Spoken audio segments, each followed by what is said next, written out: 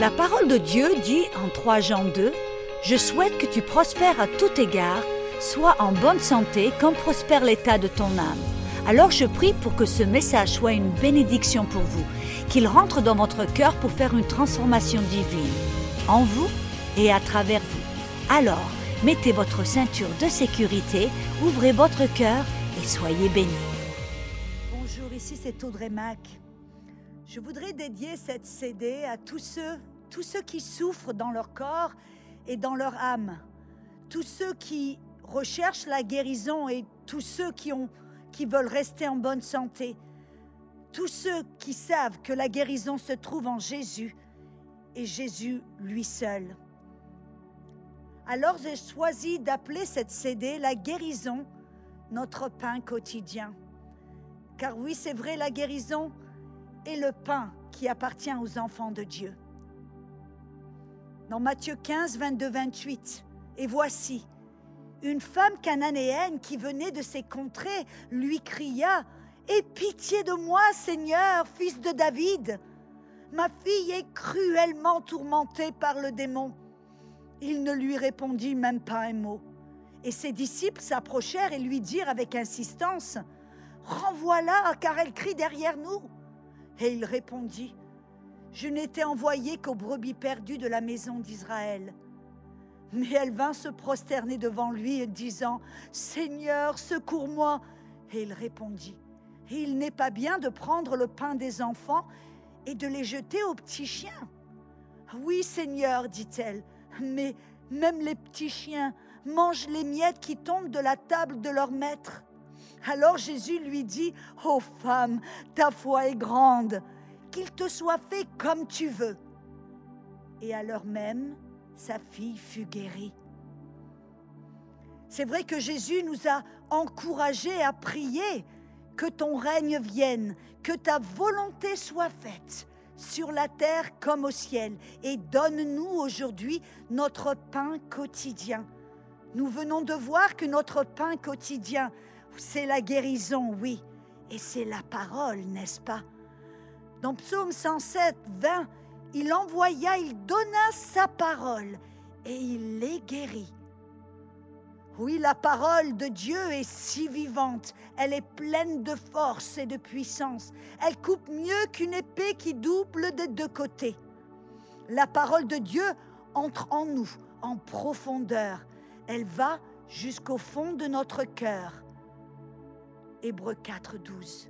Je prie maintenant que cette parole que vous allez entendre va rentrer dans votre cœur, au plus profond de votre cœur, et elle va vous changer de l'intérieur, vous transformer de l'intérieur, que votre cœur et votre corps va répondre à cette parole, va être transformé et guéri au nom de Jésus. Car Psaume 119, 89 dit « Éternel, ta parole est établie à toujours dans les cieux. Elle ne change pas. » Alors mon fils, sois attentif à mes paroles, prête l'oreille à tous mes discours, qu'il ne s'éloigne pas de tes yeux. Garde-le dans le fond de ton cœur, car c'est la vie pour tous ceux qui les trouvent. Et oui, c'est la santé pour tout leur corps. Proverbe 4, 20 à 22. Dans la Bible du peuple, le verset 22 dit même que ces paroles sont un remède pour tout leur corps, alors que ces paroles que vous allez entendre vont guérir votre corps, vont guérir votre cœur. Vous savez, dans la Bible, nombreux étaient ceux qui s'approchaient de Jésus pour entendre la parole et pour être guéris.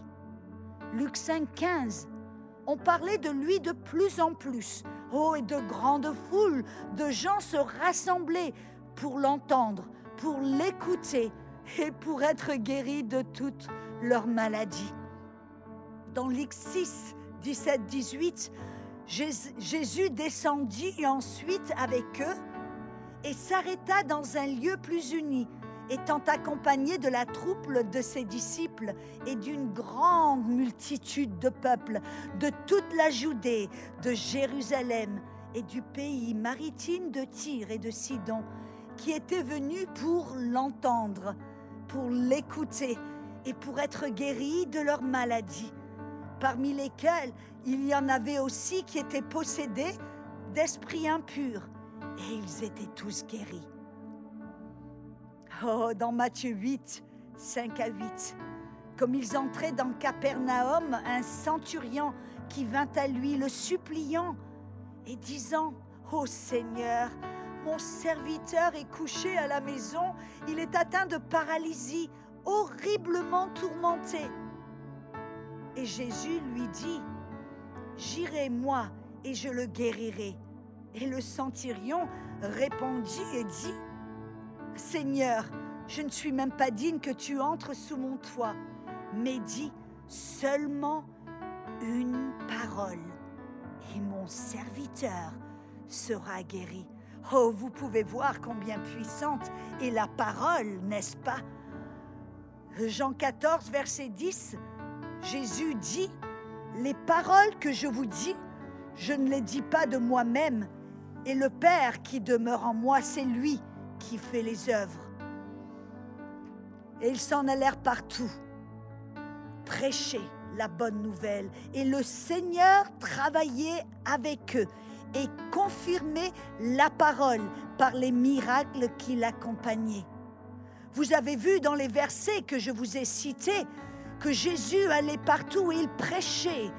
Partout où il prêchait, les gens venaient pour l'écouter, pour l'entendre, car sa parole était si puissante. Et ils étaient tous guéris. Ils étaient tous guéris de toute maladie, de toute infirmité. Même ceux qui étaient remplis de démons étaient guéris, étaient libérés, car sa parole était si puissante. Mais vous avez remarqué que Jésus ne faisait pas de favoritisme. Il ne guérissait pas l'un ou l'autre, ou il choisissait de guérir un ou de guérir l'autre. Non, non, non. Il les guérissait tous, sans acceptation, car Dieu ne fait aucune acceptation. Vous avez remarqué que même quand il faisait face à des foules, même à des grandes foules, Jésus, il n'y a pas eu un seul moment où il a dit « Ah oui, toi, je peux te guérir, et toi, non, non, je ne peux pas te guérir, car tu n'as pas assez prié, ou que tu n'es pas assez bon, ou... » Non, non, non. Jésus les a tous guéris de toute infirmité, car c'est le désir de Dieu. C'était son désir, c'était sa passion. Amen. Alors, tout comme ceux qui sont venus pour l'entendre et l'écouter et être guéris. Alors je vous dis maintenant, écoutez la parole, car Jésus a dit que celui qui a des oreilles pour entendre, entende. Vous savez, la parole est une semence de vie qui veut rentrer dans la terre de votre cœur pour germer et produire des fruits de guérison, des fruits de libération, des fruits de bonne santé. Dans Marc 4, 20, il dit que d'autres reçoivent la semence dans la bonne terre. Ce sont ceux qui entendent la parole, qui la reçoivent et qui portent du fruit. 30, 60 et 100 pour un. Alors, je veux vous déclarer aujourd'hui, alors que vous entendez et vous allez entendre la parole, cette semence va rentrer dans votre cœur, dans le plus profond de votre cœur et va porter des bons fruits, car votre cœur est une bonne terre. Il n'y a pas de ronces dans votre cœur. Amen. Votre cœur et votre désir est d'écouter, d'entendre et d'être guéri.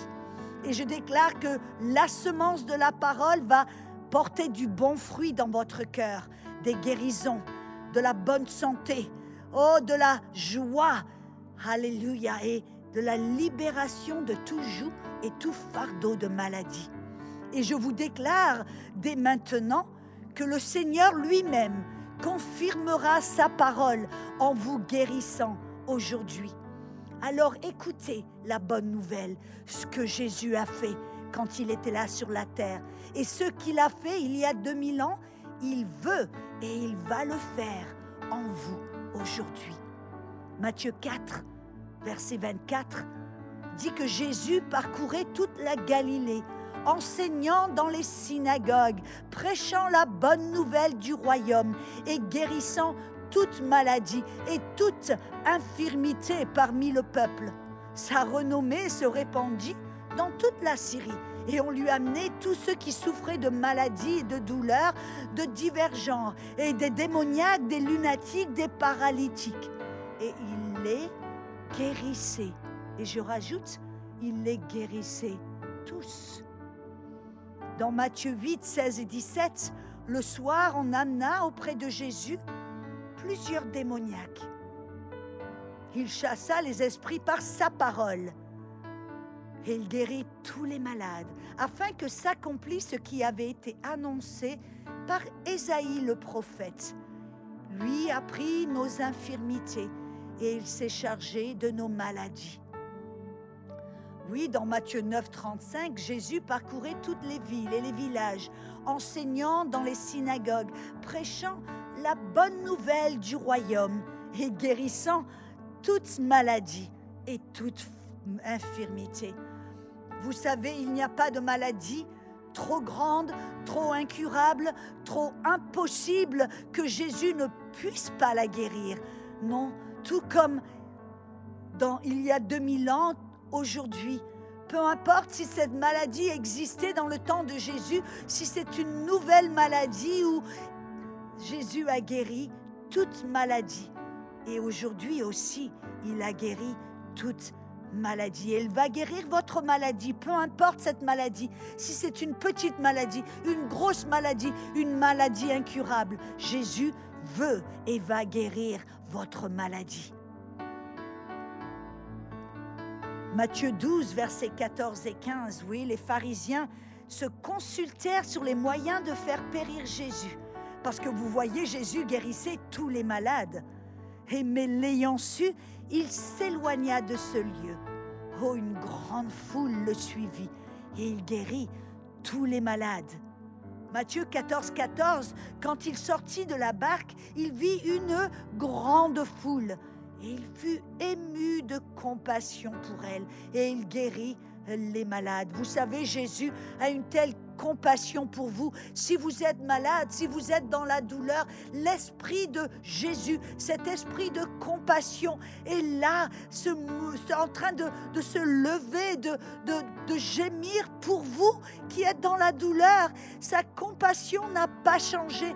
Cette compassion qui a guéri les foules et les grandes foules, cette compassion veut et va vous guérir aujourd'hui. Mais vous avez aussi remarqué qu'il y avait des grandes foules. Et sûrement, s'il y avait ce cas impossible, cette maladie impossible que Jésus ne pouvait pas ou qu'il ne voulait pas guérir, alors sûrement ce cas se trouverait parmi une grande foule. Et vous voyez, non, ce n'était pas le cas. Même parmi une grande foule, Jésus les a tous guéris. Pourquoi? Parce qu'il n'y a pas ce cas impossible. Jésus ne va pas faire acception. Jésus ne va pas choisir de guérir l'un et l'autre. Il veut guérir tout le monde. Jésus ne fait pas de favoritisme. Amen. Peut-être vous vous êtes dit, ou l'ennemi vous a dit, oui, ton cas est trop impossible, ou tu n'es pas assez bon, ou tu n'as pas assez prié, ou peut-être que Dieu ne t'aime pas assez, il ne veut pas, ou il ne va pas te guérir. Voyez, ce mensonge, vous devez l'éliminer, je l'expose à l'instant même. Et nous avons vu dans la parole que Jésus a guéri tous, même parmi toute une grande foule. Et vous voyez, quand Jésus parle de grande foule, ça parle de milliers et de milliers de personnes. Car Jésus a guéri, a nourri les 4000, il a même nourri 5000. Ça voulait dire qu'il pouvait compter cette foule. Mais quand Jésus parle d'une grande foule, ça veut dire qu'il y avait tellement de gens qu'il ne pouvait pas les compter. Et même si cette multitude ne pouvait pas être comptée, qu'il y avait des milliers et des milliers de personnes qui venaient pour entendre, pour être guéris de Jésus, Jésus les a tous guéris. Oh, la compassion de Dieu est infinie et elle est présente ici aujourd'hui. Même sous le son de ma voix, sa compassion vous guérit maintenant. Alléluia. Vous savez, très souvent, les gens savent et comprennent que Dieu est tout-puissant et qu'il a cette puissance de guérir, même de guérir les grandes foules. Mais combien de personnes aujourd'hui se demandent si la guérison est la volonté de Dieu, est toujours la volonté de Dieu même pour eux. Alors voyez, il y avait aussi un lépreux, tout comme certaines personnes qui connaissaient la puissance de guérison, mais qui s'est demandé, oui, Jésus, si tu le veux, je sais que tu peux me rendre pur. Oh Jésus, ému de compassion, étendit la main, le toucha et dit, oui, je le veux, sois pur. Et aussitôt, la lèpre le quitta et il fut purifié. Vous savez, très souvent, les gens se demandent si Dieu peut guérir. Oui, oui, oui, mais est-ce qu'il veut me guérir? Si vous avez cette question dans votre cœur, je veux que vous sachiez tout de suite que Dieu veut vous guérir, comme il voulait guérir ce lépreux il y a 2000 ans.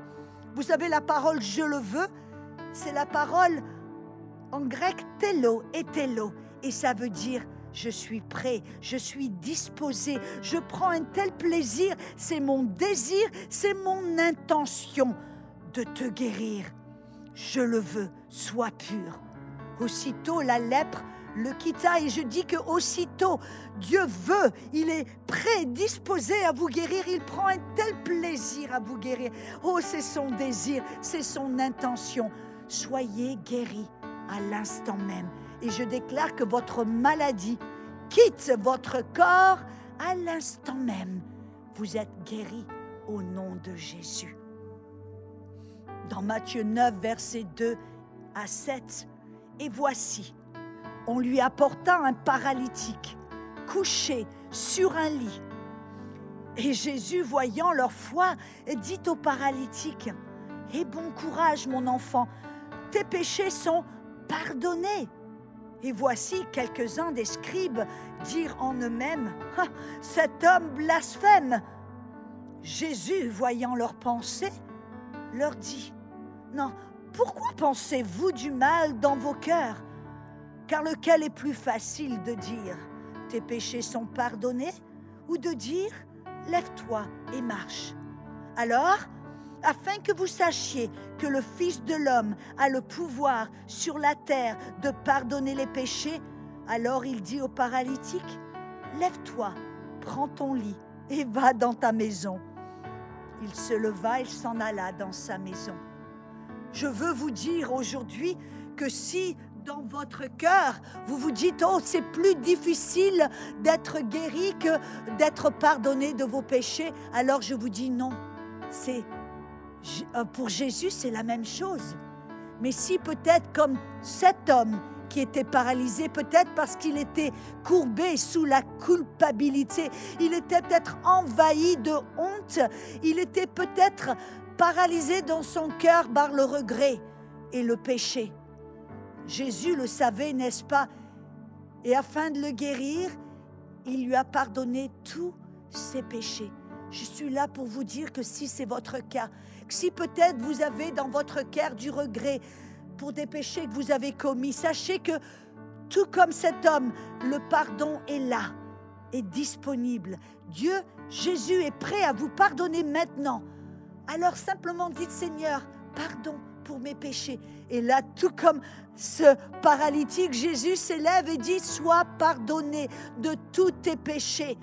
Et lève-toi et marche, sois guéri à l'instant même, car il est aussi facile d'être guéri que d'être pardonné de vos péchés. Que cette honte, que ce regret, que cette culpabilité vous quitte à l'instant même. Que votre cœur soit libre de cette culpabilité, de cette honte, de ce regret. Soyez libre au nom de Jésus et recevez votre guérison. Levez-vous, réjouissez-vous, car au nom de Jésus, vous êtes guéri. Et vous avez remarqué que Jésus vous veut non seulement en bonne santé, il vous veut en bonne santé, esprit, âme et corps. La Bible dit dans 3 Jean 2, « Oh bien-aimé, je souhaite que tu prospères à tous égards et que tu sois en bonne santé, comme prospère l'état de ton âme. » Oh, voyez, on a découvert même auparavant que quand notre cœur, quand la parole rentre dans notre cœur, notre âme est libérée, notre âme est fortifiée, notre âme est maintenant libre et guérie.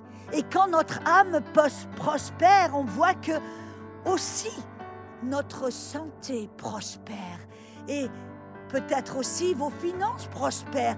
Toutes les issues de votre vie, tout dans votre vie peut prospérer au son de la parole. Alors recevez l'amour de Dieu. Prospérez, mon bien-aimé, à tout égard et soyez en bonne santé, comme prospère l'état de votre âme. Alléluia. Amen. Et vous savez, tout ce que Jésus a fait et tout ce qu'il fait, même aujourd'hui, il le fait par la puissance du Saint-Esprit. Dans Acte 10, verset 38, vous savez comment Dieu a oint du Saint-Esprit et de puissance Jésus de Nazareth, qui allait de lieu en lieu, faisant du bien et guérissant tous ceux qui étaient sous l'empire du diable, car Dieu était avec lui. Vous savez, la Bible nous dit dans Ésaïe 10, 27 que le joug sera détruit à cause de l'onction.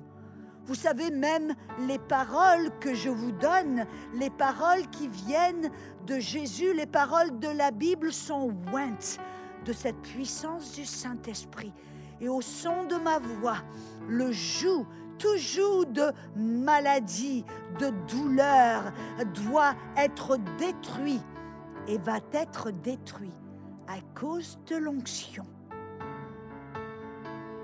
Jésus a dit, « L'Esprit du Seigneur est sur moi, parce qu'il m'a oint pour annoncer une bonne nouvelle aux pauvres. Il m'a envoyé pour guérir ceux qui ont le cœur brisé, pour proclamer aux captifs la délivrance, aux aveugles le recouvrement de la vue, pour renvoyer libres les opprimés et pour publier une année de grâce du Seigneur. » Oh, quelle bonté, quelle joie, car nous sommes, vous et moi, dans une année de grâce, où cette grâce, cet amour inconditionnel, cette faveur imméritée nous appartient et la guérison en fait partie. Là, Jésus se lève, vous voyez, ce premier sermon qu'il a déclaré au sein de la synagogue où il a dit que l'esprit, l'onction qui détruit le joug était sur lui et qu'il était oint pour annoncer une bonne nouvelle. Vous voyez, la guérison, c'est une bonne nouvelle. Il a été envoyé pour guérir tous ceux qui ont le cœur brisé. Je suis là pour vous dire, mes amis, que si votre cœur a été brisé parce que vous avez été malade pendant des années, que c'est une maladie qui a duré des années, des mois, peut-être des semaines, alors je suis là pour vous dire que l'onction peut vous guérir votre cœur, remplir votre cœur d'un espoir, en sachant que Jésus, qui guérissait il y a 2000 ans, guérit aujourd'hui. Et peu importe cette guérison, si vous avez porté cette maladie pendant des années, des mois et des semaines, aujourd'hui, Dieu veut guérir votre cœur de ce désespoir, où votre cœur tout d'un coup manque d'espoir. Vous dites, ça fait si longtemps que je suis malade, peut-être que Dieu ne peut pas me guérir. Alors je vous dis aujourd'hui que votre cœur soit guéri. Amen. Que l'espoir rentre à nouveau dans votre cœur, car Jésus est venu pour guérir votre cœur, pour proclamer aux captifs la délivrance. Je vous déclare libre de cette maladie. Il a déclaré aux aveugles le recouvrement de la vue, que vous puissiez voir avec les yeux de votre cœur, les yeux de votre esprit, que vous puissiez vous voir, vous imaginer guéri. Voyez-vous guéri en bonne santé. Voyez-vous en pleine joie. Libre de ce joug, libre de ces maladies. Fermez les yeux et voyez dans les yeux de votre cœur que vous êtes guéri à l'instant même. Libre de faire ce que vous ne pouviez pas faire avant, libre. Jésus est venu pour proclamer liberté aux opprimés. Cette maladie vous a tenu sous un joug d'oppression. Je vous déclare libre à l'instant même, car nous sommes dans une année de grâce. Alléluia. L'amour, la grâce du Seigneur vous appartient. Il est tellement bon, Dieu, n'est-ce pas? Et il vous aime. Vous êtes son enfant, son fils ou sa fille. Et sa grâce vous appartient. Alors recevez votre liberté, votre guérison. Alléluia. C'est cette puissance qui a guéri tous les malades. En Luc 6, 19, il dit que toute la foule cherchait à le toucher, car il sortait de lui de la puissance. Et cette puissance les guérissait tous, sans exception. Matthieu 14, versets 35-36, les gens de ce lieu ayant reconnu Jésus, envoyèrent des messagers dans tous les environs, et on lui amena toutes les malades, et ils le prièrent de leur permettre seulement de toucher le bord de son vêtement. Et tous ceux qui le touchèrent furent guéris. Tous ceux qui le touchèrent furent guéris. Voyez, si vous pensez ou vous avez entendu que peut-être c'est Dieu qui est au ciel, c'est lui qui tire les ficelles et c'est peut-être lui qui décide qui va être guéri, quand ils vont être guéris, comment ils vont être guéris. Alors, ce passage que je viens de lire va détruire cette notion complètement, parce que ce n'était pas Jésus qui décidait qui allait être guéri, mais c'était ceux qui osaient s'approcher de lui, peut-être de faire du coude, peut-être de pousser avec violence contre la foule, peut-être d'aller même à quatre pattes pour toucher le bord de son vêtement. C'était eux qui étaient guéris. Alors vous, sachez, allez et prenez cette guérison avec violence. Touchez Jésus, prenez cette puissance qui est là, disponible au son de ma voix dans la parole de Dieu et recevez votre guérison. Recevez. Vous savez, la Bible dit dans Matthieu 11, 12 que dans le royaume de Dieu, le royaume est forcé avec violence, mais ce sont les violents qui s'en emparent. Ces violents, c'est qui? C'est ceux qui savent que cette guérison est là, disponible, elle est là pour vous. Et c'est à vous de vous en emparer. Prenez-la, dites oui, cette guérison m'appartient. Oui, je suis guéri au nom de Jésus. Oui, elle est à moi. Dieu a m'apporté cette puissance. Alors, je prends cette puissance et je déclare à l'instant même que sous le son de ma voix, voyez, il n'y a pas de distance dans ces ondes spirituelles. Ma voix transporte au travers des kilomètres et des contrées des nations. Et au son de ma voix, à l'instant même, je dis que cette puissance, maintenant, touche votre corps. Cette puissance, elle enlève toute douleur, elle enlève toute maladie. Recevez votre guérison à l'instant même. Recevez votre guérison à l'instant même. Prenez-la avec violence. Alléluia. Alléluia. Dans Luc 4, 40, comme le soleil se couchait, tous ceux qui avaient des infirmes atteints de diverses maladies les lui amenèrent. Et ayant imposé les mains à chacun d'eux, il les guérit. Dans Luc 13, 11 à 13, et voici, il y avait une femme là possédée d'un esprit qui la rendait infirme depuis 18 ans. Et elle était courbée et elle ne pouvait pas du tout se redresser. Mais lorsqu'il la vit, Jésus lui adressa la parole et lui dit « Ô femme, tu es délivrée de ton infirmité. » Et il lui imposa les mains, et à l'instant, elle se redressa et glorifia Dieu. Vous savez que cela a mis les gens religieux en colère. Ils lui ont dit « Comment oses-tu guérir le jour du sabbat ?» Mais Jésus a dit « Mais n'est-ce pas cette femme qui est une fille d'Abraham que Satan a liée pendant ses 18 ans? Ne devrait-elle pas aujourd'hui être libre de ce joug? » Alors je vous dis aujourd'hui, Alléluia, que ce joug de maladie est brisé sur vos corps. Je déclare à l'instant même, peu importe combien de temps vous avez été sous ce joug de maladie, je déclare que vous êtes non seulement des filles ou des fils d'Abraham, vous êtes des fils et des filles du Dieu tout-puissant, des frères et des sœurs de Jésus-Christ lui-même. Vous avez l'ADN de Dieu dans votre sang. Alors je déclare que ce joug de maladie est brisé sur vous. Ce que Satan a essayé de faire dans votre vie, Jésus, le détruit à l'instant même. Alors je déclare que ce diabète est brisé sur votre vie. Je déclare que les épilepsies et ces crises d'épilepsie sont brisées sur votre vie. Je déclare au nom de Jésus que l'arthrite est brisée sur votre vie. Tout cancer est brisé sur votre corps au nom de Jésus. Ces tumeurs disparaissent. Cette maladie de Lyme doit partir au nom de Jésus. Je déclare que au nom de Jésus, vos oreilles entendent, vos yeux peuvent voir, ces migraines chroniques, ces mal de tête chroniques doivent cesser et s'arrêter à l'instant même. Alléluia.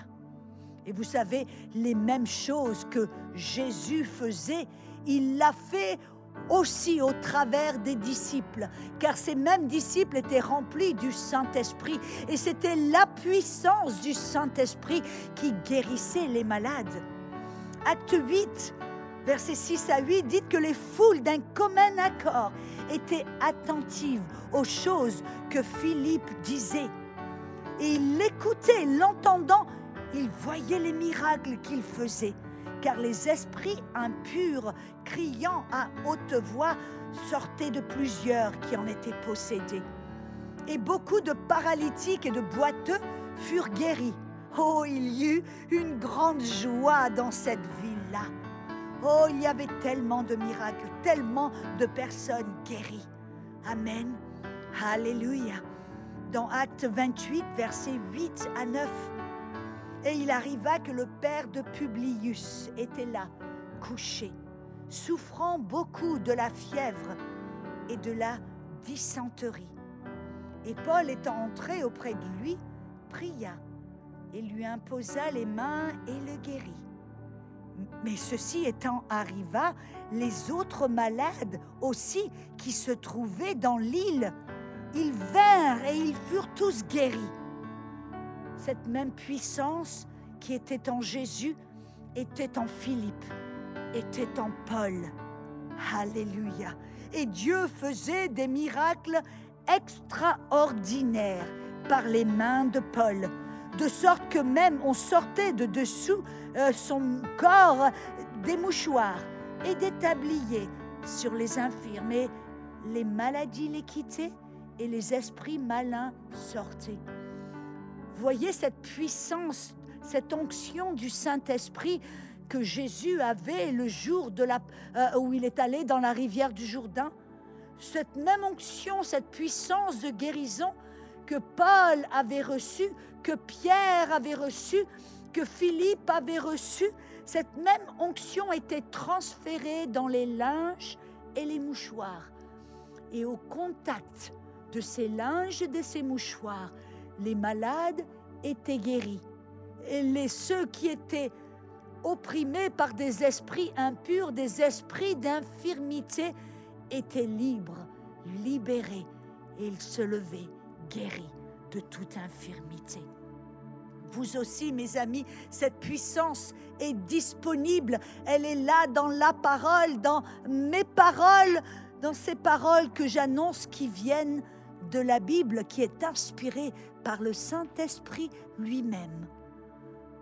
Dans Actes 5, versets 14 à 16, le nombre de ceux qui croyaient au Seigneur, hommes et femmes, s'augmentait de plus en plus, en sorte qu'on apportait les malades dans les rues et qu'on les plaçait sur des lits, sur des couchettes, afin que lorsque Pierre passerait, alors même son ombre couvrit quelques-uns d'entre eux. Et la multitude accourait aussi des villes voisines à Jérusalem en amenant les malades et des gens tourmentés par des esprits impurs. Et tous étaient guéris.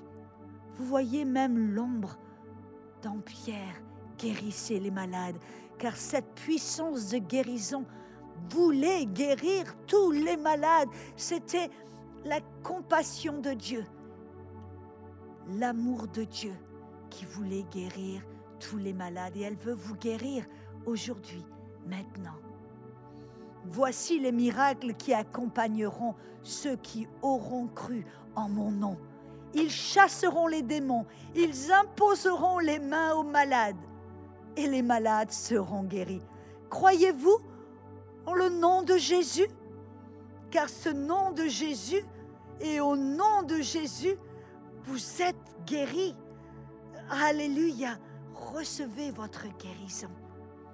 Voyez, Romains 8, 11 dit que si l'esprit de celui qui a ressuscité Jésus-Christ d'entre les morts habite en vous, habite en moi, celui qui a ressuscité le Christ d'entre les morts vivifiera vos corps mortels aussi, à cause de son esprit qui habite en vous ou qui habite en moi. Oh, cet esprit est en vous. Alors, je déclare et j'appelle cette onction qui est en vous.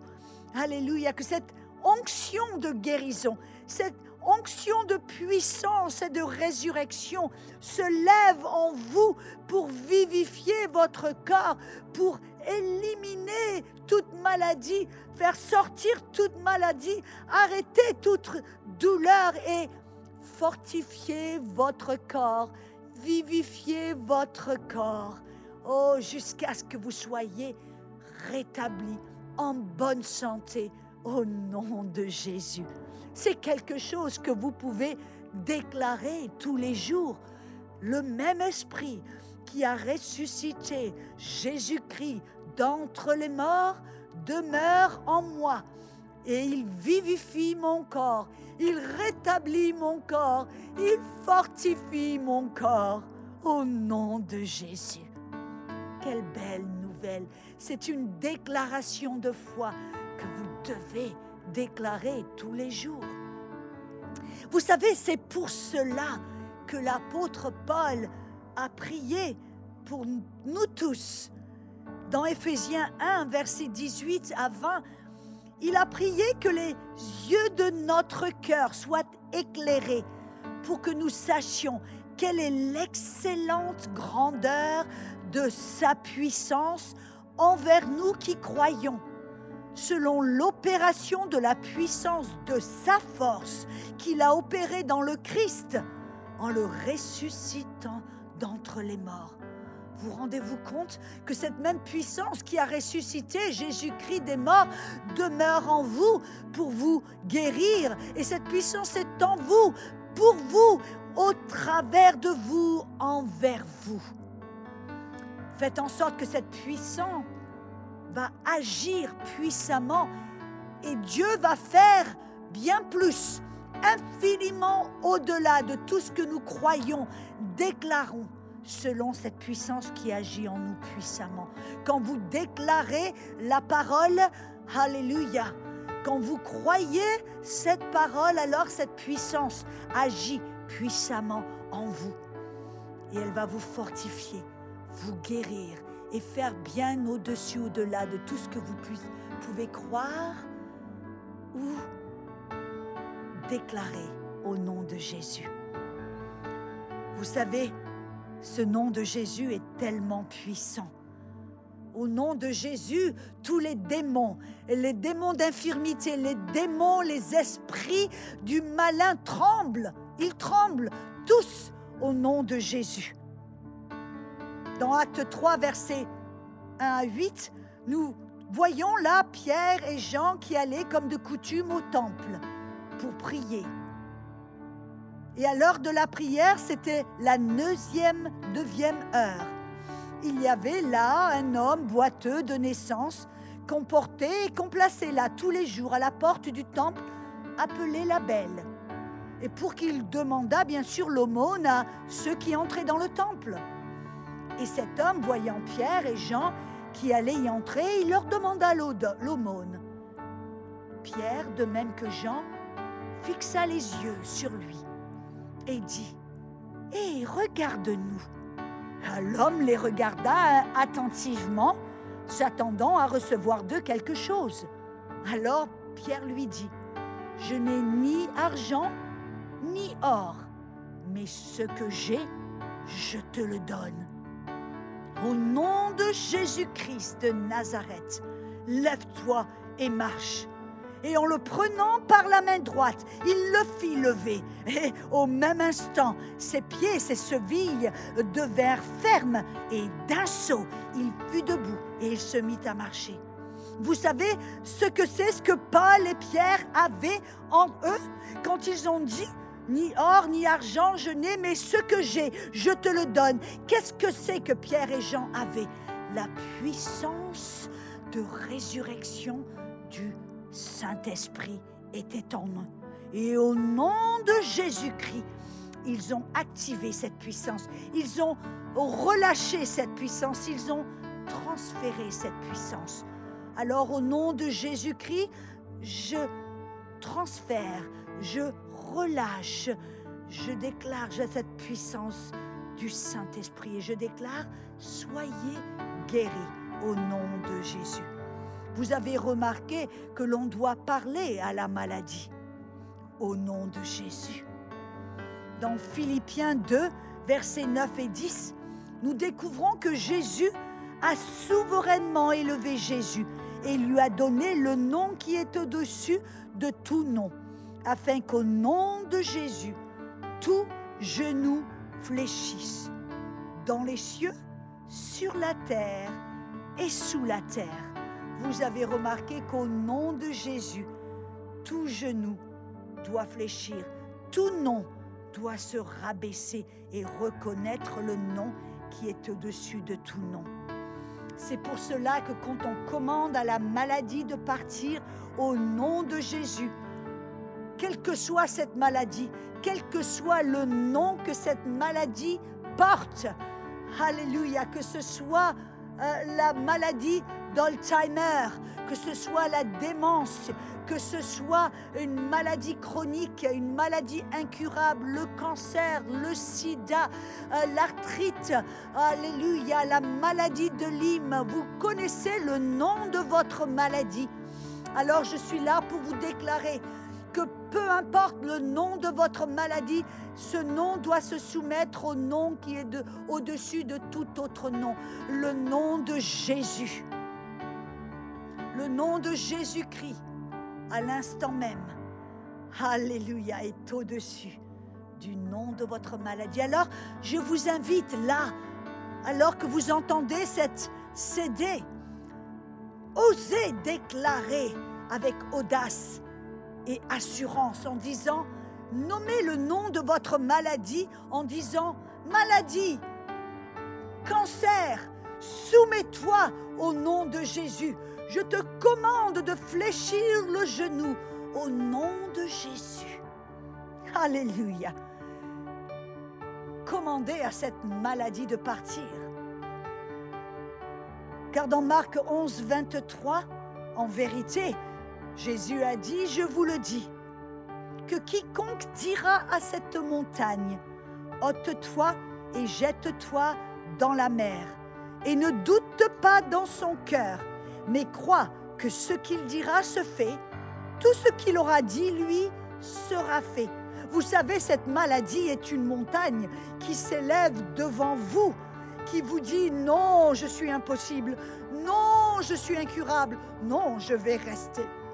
Je vais rester, je refuse de partir. » Alors Jésus a dit « Quiconque croit et qui parle et qui commande à cette montagne, ôte-toi et jette-toi dans la mer. » Alors je commande à cette montagne de maladie dans votre vie.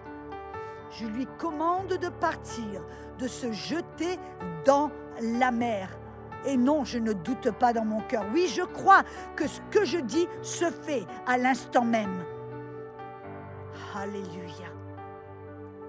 Soyez guéris au nom de Jésus. On voit, c'est ce que Jésus faisait partout où il allait. Voyez, il ne demandait pas au Père de guérir. Non, lui, Jésus, parlait à la maladie. Il commandait à la maladie, au problème, à la montagne, de partir, de quitter le corps des gens. Dans Luc 4, versets 38 à 39, en sortant de la synagogue, il se rendit à la maison de Simon. La belle-mère de Simon avait une violente fièvre et ils le prièrent en sa faveur. Jésus s'étant penché sur elle, il menaça la fièvre. En d'autres mots, il commanda, réprimanda la fièvre et commanda à la fièvre de partir. Et la fièvre la quitta. Et à l'instant, elle se leva et elle les servit. Vous voyez pourquoi? Parce que Jésus est la vie et il est la résurrection. Jésus lui-même dit « Moi, je suis la résurrection et la vie. Celui qui croit en moi, encore qu'il soit mort, vivra. » Alors vint un des chefs de la synagogue, nommé Jaïrus. Cela se trouve dans Marc 5, vers 23 à 42. L'ayant aperçu, Jaïrus se jeta à ses pieds et lui adressa cette instante prière. « Oh, ma petite fille est à l'extrémité. Viens, Jésus, impose-lui les mains afin qu'elle soit sauvée, qu'elle vive. » Comme il parlait encore, survinrent de chez le chef de la synagogue des gens qui dirent « Ah, ta fille est morte. Pourquoi importuner davantage le maître ?» Mais Jésus, sans tenir compte de ces paroles, dit au chef de la synagogue « Oh, ne crains pas, crois seulement. » Et il ne permit à personne de l'accompagner, si ce n'est à Pierre, à Jacques et à Jean, frères de Jacques. Alors ils arrivèrent à la maison du chef de la synagogue, où Jésus vit là une foule bruyante et des gens qui pleuraient et qui poussaient des grands cris. Il entra et leur dit « Non, pourquoi faites-vous du bruit et pourquoi pleurez-vous? L'enfant n'est pas morte, mais elle dort. » Ils se moquèrent de lui maintenant.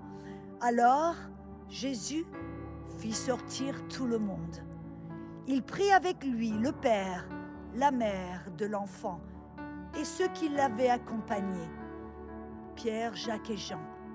Et il entra là où était l'enfant. Il la saisit par la main et il lui dit « Talitha Kumi », ce qui signifie « Jeune fille, lève-toi, je te le dis ».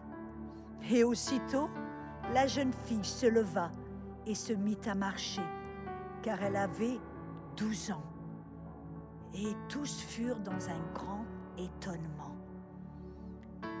Non, pourquoi Jésus a-t-il fait sortir la plupart de la chambre, ceux qui pleuraient, ceux qui pleurnichaient, ceux qui se moquaient? On voit dans Marc 8, versets 22 à 26, « Et il vient à Bethsaïda et on lui amène un aveugle et on le prie pour qu'il le touche. Et ayant pris la main de l'aveugle, il le mena hors de la bourgade. Et lui ayant craché sur les yeux, il posa les mains sur lui et lui demanda s'il voyait quelque chose. Et ayant regardé, l'homme dit « Ah oui, je vois des hommes, car je vois comme des arbres qui marchent. » Alors Jésus lui mit encore les mains sur les yeux et le fit regarder. Et il fut rétabli et voyait tout clairement. Et il le renvoya dans sa maison, disant, « N'entre pas dans la bourgade et ne dis à personne dans la bourgade. » Voyez, Jésus a fait sortir cet homme de la ville de Bethsaïda, car voyez, tout comme autour de la chambre de cette petite fille, il y avait des gens remplis d'incrédulité, des gens qui croyaient seulement en ce qu'ils pouvaient voir, ce qu'ils pouvaient toucher, et qui refusaient de croire que Jésus était la vie et la résurrection, et qu'en lui, rien n'était impossible, même pas la mort. Alors Jésus a fait sortir cet aveugle de la ville afin qu'il puisse prier pour cet homme et guérir cet homme. Alléluia. Alors vous savez, je veux vous encourager. Alléluia. Faites attention. Ne vous entourez pas de personnes qui sont pleines d'incrédulité, qui ne croient pas que Dieu est tout-puissant, qui ne croient pas que la guérison est toujours la volonté de Dieu. Soyez dans la foi. Entourez-vous de personnes qui, comme vous, vont dire « Oui, Dieu est bon. Oui, il guérit. Il veut me guérir et il me guérit maintenant. » Alléluia. Alléluia. Amen. Car Jésus a dit dans Marc 9, 23, « Si vous pouvez croire, tout est possible à celui qui croit, car rien n'est impossible à Dieu. » Vous savez, la mort ne fait pas peur à Jésus. Toutes les personnes qui étaient trop jeunes pour mourir, voyez Lazare qui était trop jeune, cette petite fille qui était trop jeune, ou le jeune homme, cet seul fils à cette veuve. Jésus a dit, vous êtes trop jeune pour mourir. Alors, il a ordonné à la mort de fléchir le genou. Car Jésus nous a donné une promesse.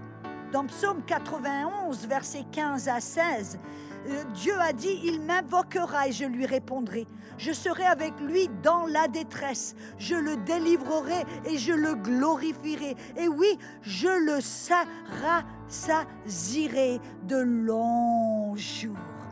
Mais je lui ferai voir mon salut. » Alléluia. Et vous savez la bonne nouvelle, c'est qu'aujourd'hui, Jésus a accompli tout ce qui est nécessaire pour que vous puissiez recevoir cette guérison maintenant et vivre de longs jours, d'accomplir le destin que Dieu a pour vous, de voir son salut, sa bonté et son amour en toutes choses. Dans 1 Pierre 2, 24, Pierre qui était là, qui avait vu Jésus crucifié, a déclaré, oui, lui a porté nos péchés en son corps sur le bois, sur la croix, afin que, morts au péché, nous vivions pour la justice. Lui, par les meurtrissures duquel vous avez été guéris. Temps passé, vous avez remarqué, Pierre a remarqué maintenant de l'autre côté de la croix que toutes les maladies avaient été payées sur la croix. Ces meurtrissures, oh alléluia, nous ont tous guéris au nom de Jésus. C'est pour cela que dans Matthieu 8, versets 16 à 17, que le soir étant venu, on lui apporta beaucoup de démoniaques et il chassa les esprits par une parole et il guérit tous ceux qui se portaient mal, en sorte que fut accompli ce qui avait été dit par le prophète Ésaïe. Lui-même a pris nos langueurs et il a porté toutes nos maladies. Vous savez, c'est ce que le prophète Ésaïe a déclaré dans Ésaïe 53, versets 3 à 5. Voyez, le prophète Ésaïe a prophétisé. Il a vu ce que Jésus allait faire sur la croix. Et il a prophétisé. Il était méprisé, abandonné des hommes. Un homme de douleur habitué à la souffrance. Oui, il était semblable à ceux devant lesquels on détourne les yeux. il était méprisé et nous n'avons fait aucun cas de sa valeur. Pourtant, en vérité, c'est de nos maladies qu'il s'est chargé. Ce sont nos souffrances qu'il a prises sur lui, alors que nous pensions que Dieu l'avait puni, frappé et humilié. Ah, mais c'est pour nos péchés qu'il a été percé. Oui, c'est pour nos fautes et nos transgressions qu'il a été brisé. Le châtiment qui nous donne la paix est retombé sur lui. Et c'est par ses blessures, ses meurtrissures que nous sommes guéris. Alors, recevez sans plus tarder votre guérison. Dans Matthieu 7, 7 à 11, Jésus dit « Demandez et l'on vous donnera, cherchez et vous trouverez, frappez et l'on vous ouvrira. Car quiconque demande, oui, reçoit. Celui qui cherche, trouve, et l'on ouvre la porte à celui qui frappe. Parce que lequel de vous donnera une pierre à son fils? S'il lui demande du pain ou s'il demande un poisson, lui donnera-t-il un serpent? Ah, si donc méchant comme vous l'êtes, vous savez donner de bonnes choses à vos enfants, à combien plus forte raison votre Père qui est dans les cieux vous donnera-t-il de bonnes choses à ceux qui les lui demandent?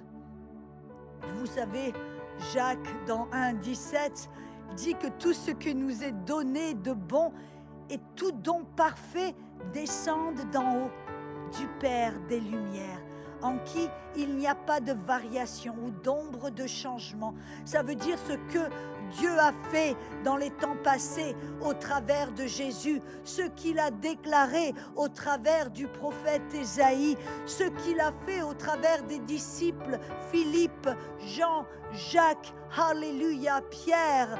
Oh, tout ce qu'il a fait au travers de l'apôtre Paul, il veut le faire aujourd'hui. Dieu est un bon Père. Jésus a dit « Ayez foi en Dieu » dans Marc 11, 22.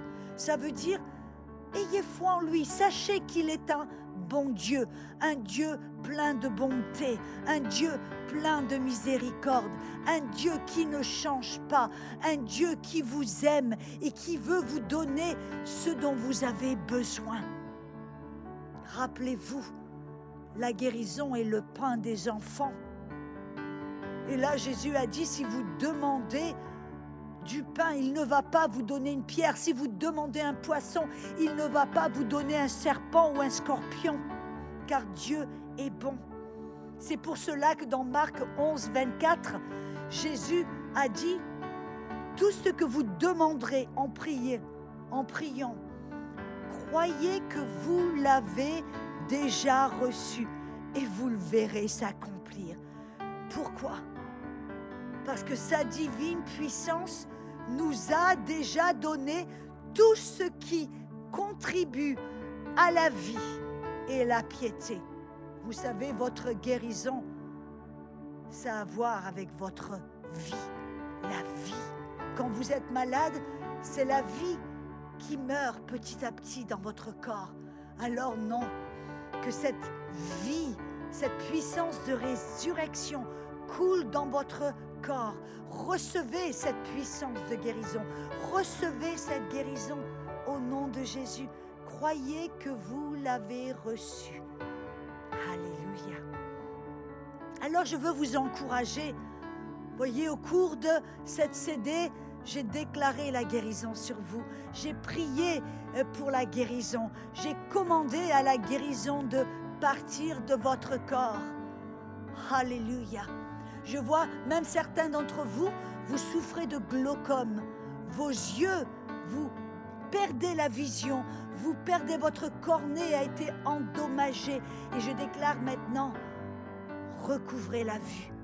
Que vos nerfs optiques se fortifient, que vos yeux soient guéris, que ces glaucomes partent de vos yeux, que ce voile saute de votre pupille. Recouvrez la vue au nom de Jésus, que vos oreilles s'ouvrent. Je vois certains d'entre vous, au nom, vous avez peut-être ce nerf optique qui a été non seulement endommagé, certains d'entre vous, vous n'avez même pas de tympan. Je suis là pour vous dire que Dieu n'a pas simplement guéri, mais il a accompli des miracles. Et des miracles, qu'est-ce que c'est? C'est des organes qui se recréent. Ce tympan se recrée au son de ma voix. Je déclare que vous pouvez entendre. Il y a comme quelque chose qui claque, qui ouvre. Vos oreilles peuvent entendre au nom de Jésus. Alors je veux vous encourager maintenant. Faites ce que vous ne pouviez pas faire avant. Vous voyez dans Actes 14, versets 8 à 10, à Lystre, se tenait un homme impotent des pieds, boiteux de naissance et qui n'avait jamais marché. Et alors il écoutait parler Paul, et Paul, fixant les regards sur lui et voyant qu'il avait la foi pour être guéri, il dit d'une voix forte, « Lève-toi, droit sur tes pieds !» Alors cet homme se leva d'un bond et il marcha. Vous voyez, Paul voyait qu'il avait la foi.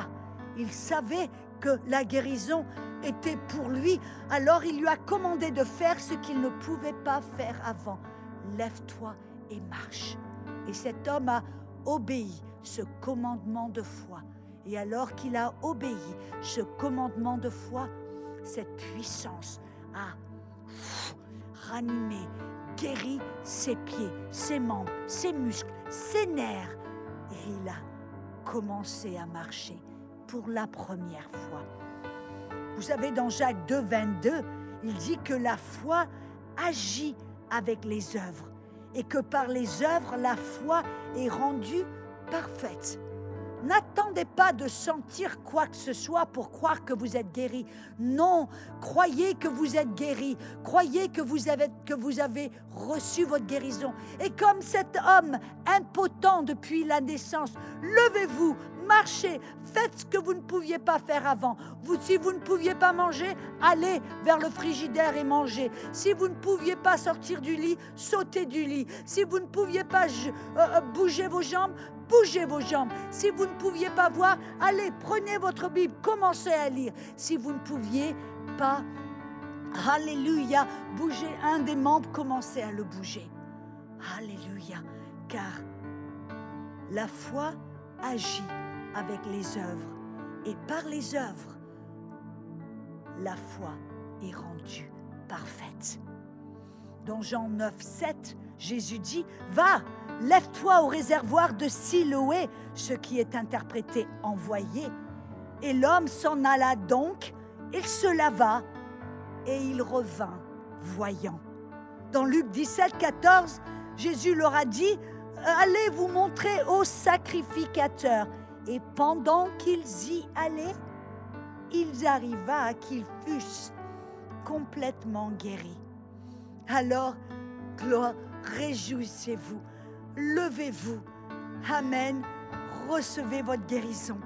Dans Psaume 5, 11, une des manières, amen, d'agir comme quelqu'un, de relâcher notre foi, et c'est de nous réjouir. Car dans Psaume 5, 11, il dit que tous ceux qui te font confiance, tous ceux qui sont dans la foi se réjouiront. Ils chanteront de joie à toujours. Alors chantez, réjouissez-vous, donnez à Dieu sa gloire et sa louange. Car Néhémie 8,10 dit que la joie de l'Éternel sera votre force. Proverbe 17, 22, un cœur joyeux est un bon remède. Un esprit abattu dessèche les eaux. Alors prenez vos médicaments à l'instant même, mes amis. Qu'est-ce que je veux dire? Réjouissez-vous, prenez de la joie, relâchez cette voix, chantez, réjouissez-vous. Et alors que vous vous donnez à la joie, que vous vous réjouissez, vous êtes en train de prendre un bon remède.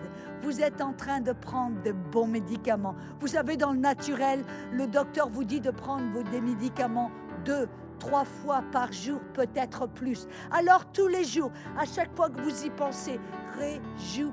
Réjouissez-vous. La joie sera votre force. La joie sera un bon remède qui va fortifier votre corps, vous rétablir, amen, et vous guérir. C'est pour cela que dans Philippiens 4:4, Paul a dit « Réjouissez-vous toujours dans le Seigneur. » Encore une fois, je vous le dis, réjouissez-vous. Alléluia. Et je veux vous donner un autre conseil. Ne fixez pas votre attention sur votre maladie, sur vos symptômes, mais sur Jésus, sur la parole, sur la promesse de Dieu. Vous avez dans Nombre 21, versets 8 à 9, l'Éternel dit à Moïse, « Fais un serpent d'airain et mets-le sur une perche, et il arrivera que quiconque sera mordu et le regardera vivra. » Et Moïse fit un serpent d'airain et le mit sur une perche. Et oui, il arrivait que lorsqu'un serpent avait mordu un homme, quelqu'un, et que cette personne regardait le serpent d'airain, il vivait ou il était guéri. Vous savez, cette parole « regarder » est bien plus que simplement jeter un regard très bref et très vite. Non, non, cette parole « regarder », c'est cette parole « nabat » qui veut dire considérer, regarder avec intensité. Vous savez ce qui se passait quand les Hébreux étaient mordus par les serpents et qu'ils tombaient dans la douleur et qu'ils commençaient petit à petit à mourir et envahis par les symptômes, la douleur et ils entendaient peut-être leur bien-aimé qui tombait et qui mourait, les enfants qui criaient, bref, quelle panique, quelle peur, quelle douleur. Mais Dieu leur a dit, ôtez votre regard des symptômes, de ce que vous voyez, de ce que vous entendez, et mettez votre regard sur ce serpent d'airain. Regardez ce serpent d'airain qui est élevé sur une perche, et quand vous le regarderez avec intensité et que vous considérerez ce serpent d'airain, vous serez guéri, vous vivrez. On voit ici ce que Jésus a fait sur la croix. Et on voit ici ce que Abraham a fait. Car vous savez, dans Romains 4, versets 19 à 21, nous dit que Abraham, alors qu'il avait reçu une promesse et qu'il ne voyait pas cette promesse s'accomplir, il ne faiblit pas dans la foi, mais il ne considéra point son corps, qui était déjà usé, qui était vieux et qui avait déjà près de 100 ans. Et il ne considéra pas Sarah, qui n'était même plus en état d'avoir des enfants. Non, il ne douta point par incrédulité au sujet de la promesse de Dieu, mais il fut fortifié par la foi, donnant gloire à Dieu, car il avait la pleine conviction que ce que Dieu avait promis, il pouvait aussi l'accomplir. Vous savez ce que Abraham a fait? Il a refusé de considérer ce qu'il voyait, ce qu'il ressentait, ce qu'il entendait. Il refusait de considérer, de fixer son attention, de regarder avec intensité son corps ou le corps de Sarah. Non, il a choisi de regarder, de considérer, de regarder avec intensité, de se focaliser sur la promesse de Dieu. C'est exactement ce que Dieu a commandé le peuple d'Israël de faire. Ne regardez pas vos symptômes, ne regardez pas votre condition actuelle, regardez la parole, la promesse, Jésus, qui lui a été élevé sur la croix, comme le serpent d'airain était élevé sur une perche. Car Jean 3, versets 14 à 17 nous dit que comme Moïse éleva le serpent dans le désert, il faut de même que le Fils de l'homme soit élevé, afin que quiconque croit en lui ait la vie éternelle. Car Dieu a tant aimé le monde qu'il a donné son Fils unique, afin que quiconque croit en lui ne périsse point, mais qu'il ait la vie éternelle. Dieu, en effet, n'a pas envoyé son Fils dans le monde pour qu'il juge le monde, mais pour que le monde soit sauvé par lui. Voyez, la parole sauver, c'est bien plus que le salut de notre âme. Bien plus, c'est la parole sozo, qui veut dire sauver, guérir, délivrer, protéger, prospérer, totalement sain et sauf. Vous savez, Jésus est mort sur la croix pour non seulement sauver votre âme de l'enfer, du tourment et de l'emprise de l'ennemi, mais il est mort sur la croix pour vous sauver de la guérison, pour vous délivrer du tourment. Car Jean 10,10 a dit que le voleur ne vient que pour voler, pour tuer et détruire. Mais moi, Jésus, je suis venu afin que vous ayez la vie et que vous ayez la vie en abondance. Alors je veux vous encourager de recevoir cette vie et cette vie en abondance. Je veux vous encourager alors que vous avez reçu cette guérison. Témoignez de ce que Jésus a fait pour vous, car il mérite la gloire. On voit, voyez, dans Marc 5, versets 27 à 34, ayant entendu parler de Jésus, cette femme vint dans la foule par derrière et toucha le vêtement de Jésus, car elle s'est dit en elle-même, si je peux seulement toucher ses vêtements, je serai guérie. Et au même instant, la perte de sang s'arrêta, et elle sentit dans son corps qu'elle était guérie de son mal. Jésus connut aussitôt en lui-même qu'une force était sortie de lui, et se retournant au milieu de la foule, il dit, « Qui a touché mes vêtements ?» Ses disciples lui dirent, « Tu vois la foule qui te presse et tu dis, « Qui m'a touché ?» Et il regardait autour de lui pour voir qui avait fait cela. Alors la femme, effrayée et tremblante, sachant ce qui s'était passé en elle, vint se jeter à ses pieds et lui dit toute la vérité. Mais Jésus lui dit, « Oh ma fille, ta foi t'a sauvée. Va en paix et sois guérie de tout ton mal. » Mais alors pourquoi est-ce que Jésus a voulu qu'elle vienne de l'avant? Pourquoi est-ce que Jésus a voulu qu'elle raconte ce qui lui était arrivé? Pour qu'elle puisse témoigner de sa guérison publiquement. Pour que cette femme puisse être affirmée en public comme fille de foi. Pour qu'il puisse lui redonner sa valeur et sa dignité. Pour qu'elle puisse posséder sa guérison et non pas la voler. Et pour qu'elle puisse sceller cette guérison, afin qu'elle ne puisse pas perdre cette guérison qu'elle a obtenue. Parce que, voyez, Jésus, c'est lui qui donne la guérison. Jésus, c'est lui qui vous a donné cette guérison. Alors je vous encourage, racontez, témoignez de ce que Jésus a fait pour vous. Alléluia. Dites-le à quelqu'un, envoyez-nous un email. Allez à Gotel, info@gotel.fr et dites-nous ce que Jésus a fait, comment il vous a guéri au travers de cette CD. Et voyez tout ce que Jésus a dit, tout ce que Jésus a fait, il veut le faire à nouveau. Car le témoignage de Jésus est l'esprit de prophétie. Et l'esprit de prophétie, c'est la volonté de Dieu. Ce qu'il veut faire, ce qu'il a fait et ce qu'il veut faire pour vous et en vous.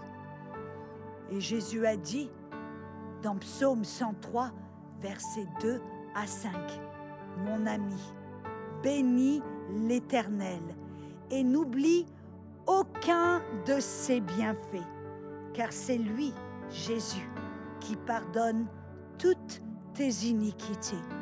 C'est lui qui guérit toutes tes maladies.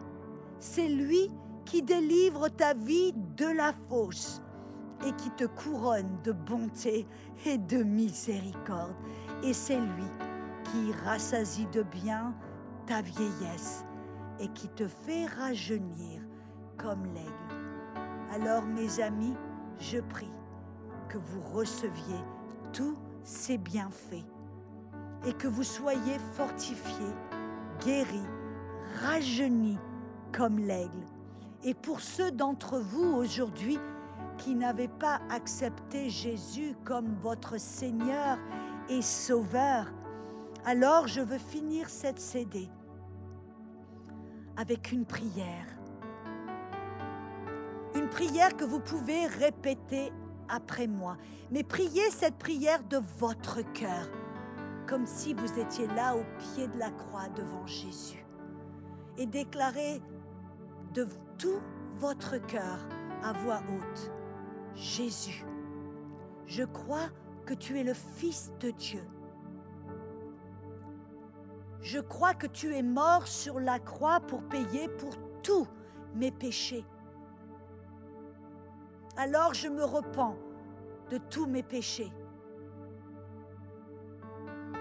de ma vie de péché, et je te demande de me pardonner. Et je crois que tu m'aimes et que tu me pardonnes à l'instant même. Et je déclare Jésus comme mon Sauveur, comme mon Seigneur. Et je déclare que tu es ressuscité des morts. Et maintenant, tu me donnes la vie éternelle. Je t'accepte, je te reçois et je t'aime. Si vous avez prié cette prière, alors tous les anges au ciel sont en train de chanter, de danser, de se réjouir, car votre âme est passée du monde des ténèbres au monde de la lumière, au royaume de Dieu. Maintenant, vous êtes un enfant de Dieu. Et maintenant, la guérison vous appartient, car la guérison est le pain des enfants. Vous êtes maintenant appelés enfants de Dieu, fils de Dieu. Vous appartenez à la famille de Dieu. Alors, je veux vous encourager maintenant. Ce n'est pas simplement le salut, mais maintenant, c'est rentrer dans une relation, une amitié avec un Dieu qui vous aime, un Dieu qui veut être votre Père. Alors, parlez-lui, écoutez-le, passez du temps avec lui, apprenez à le connaître. Comment? Obtenez une Bible, commencez à lire l'évangile de Jean et parlez-lui, apprenez à le connaître au travers de sa parole dans le Nouveau Testament. Quand vous apprenez à connaître Jésus, vous apprendrez qui est le Père, car ils sont un. Quand vous apprenez à connaître Jésus et le Père, vous apprendrez à marcher avec le Saint-Esprit parce qu'il est avec vous et en vous, pour vous guider, pour vous aimer, pour vous diriger dans la vérité, vers ce chemin de victoire et même vers la guérison. Alors, mes amis, je suis tellement heureuse d'avoir passé ce moment avec vous. Je prie pour vous, je vous bénis. Et je sais, au nom de Jésus, que vous avez tous reçu la guérison, car elle vous appartient. Recevez maintenant votre pain quotidien. Que la volonté de Dieu soit faite sur la terre comme elle est au ciel. Et vous savez, au ciel, il n'y a ni larmes, ni douleur, ni mort. Je vous bénis et je vous aime. Amen. Pour plus d'informations sur le ministère Gotel, nos enseignements, notre itinéraire, et pour découvrir les nombreux témoignages de ceux qui ont été touchés et guéris par la puissance de Dieu, visitez notre site internet www.gotelministry.org. Et rappelez-vous que Jésus est venu pour nous donner la vie et la vie en abondance.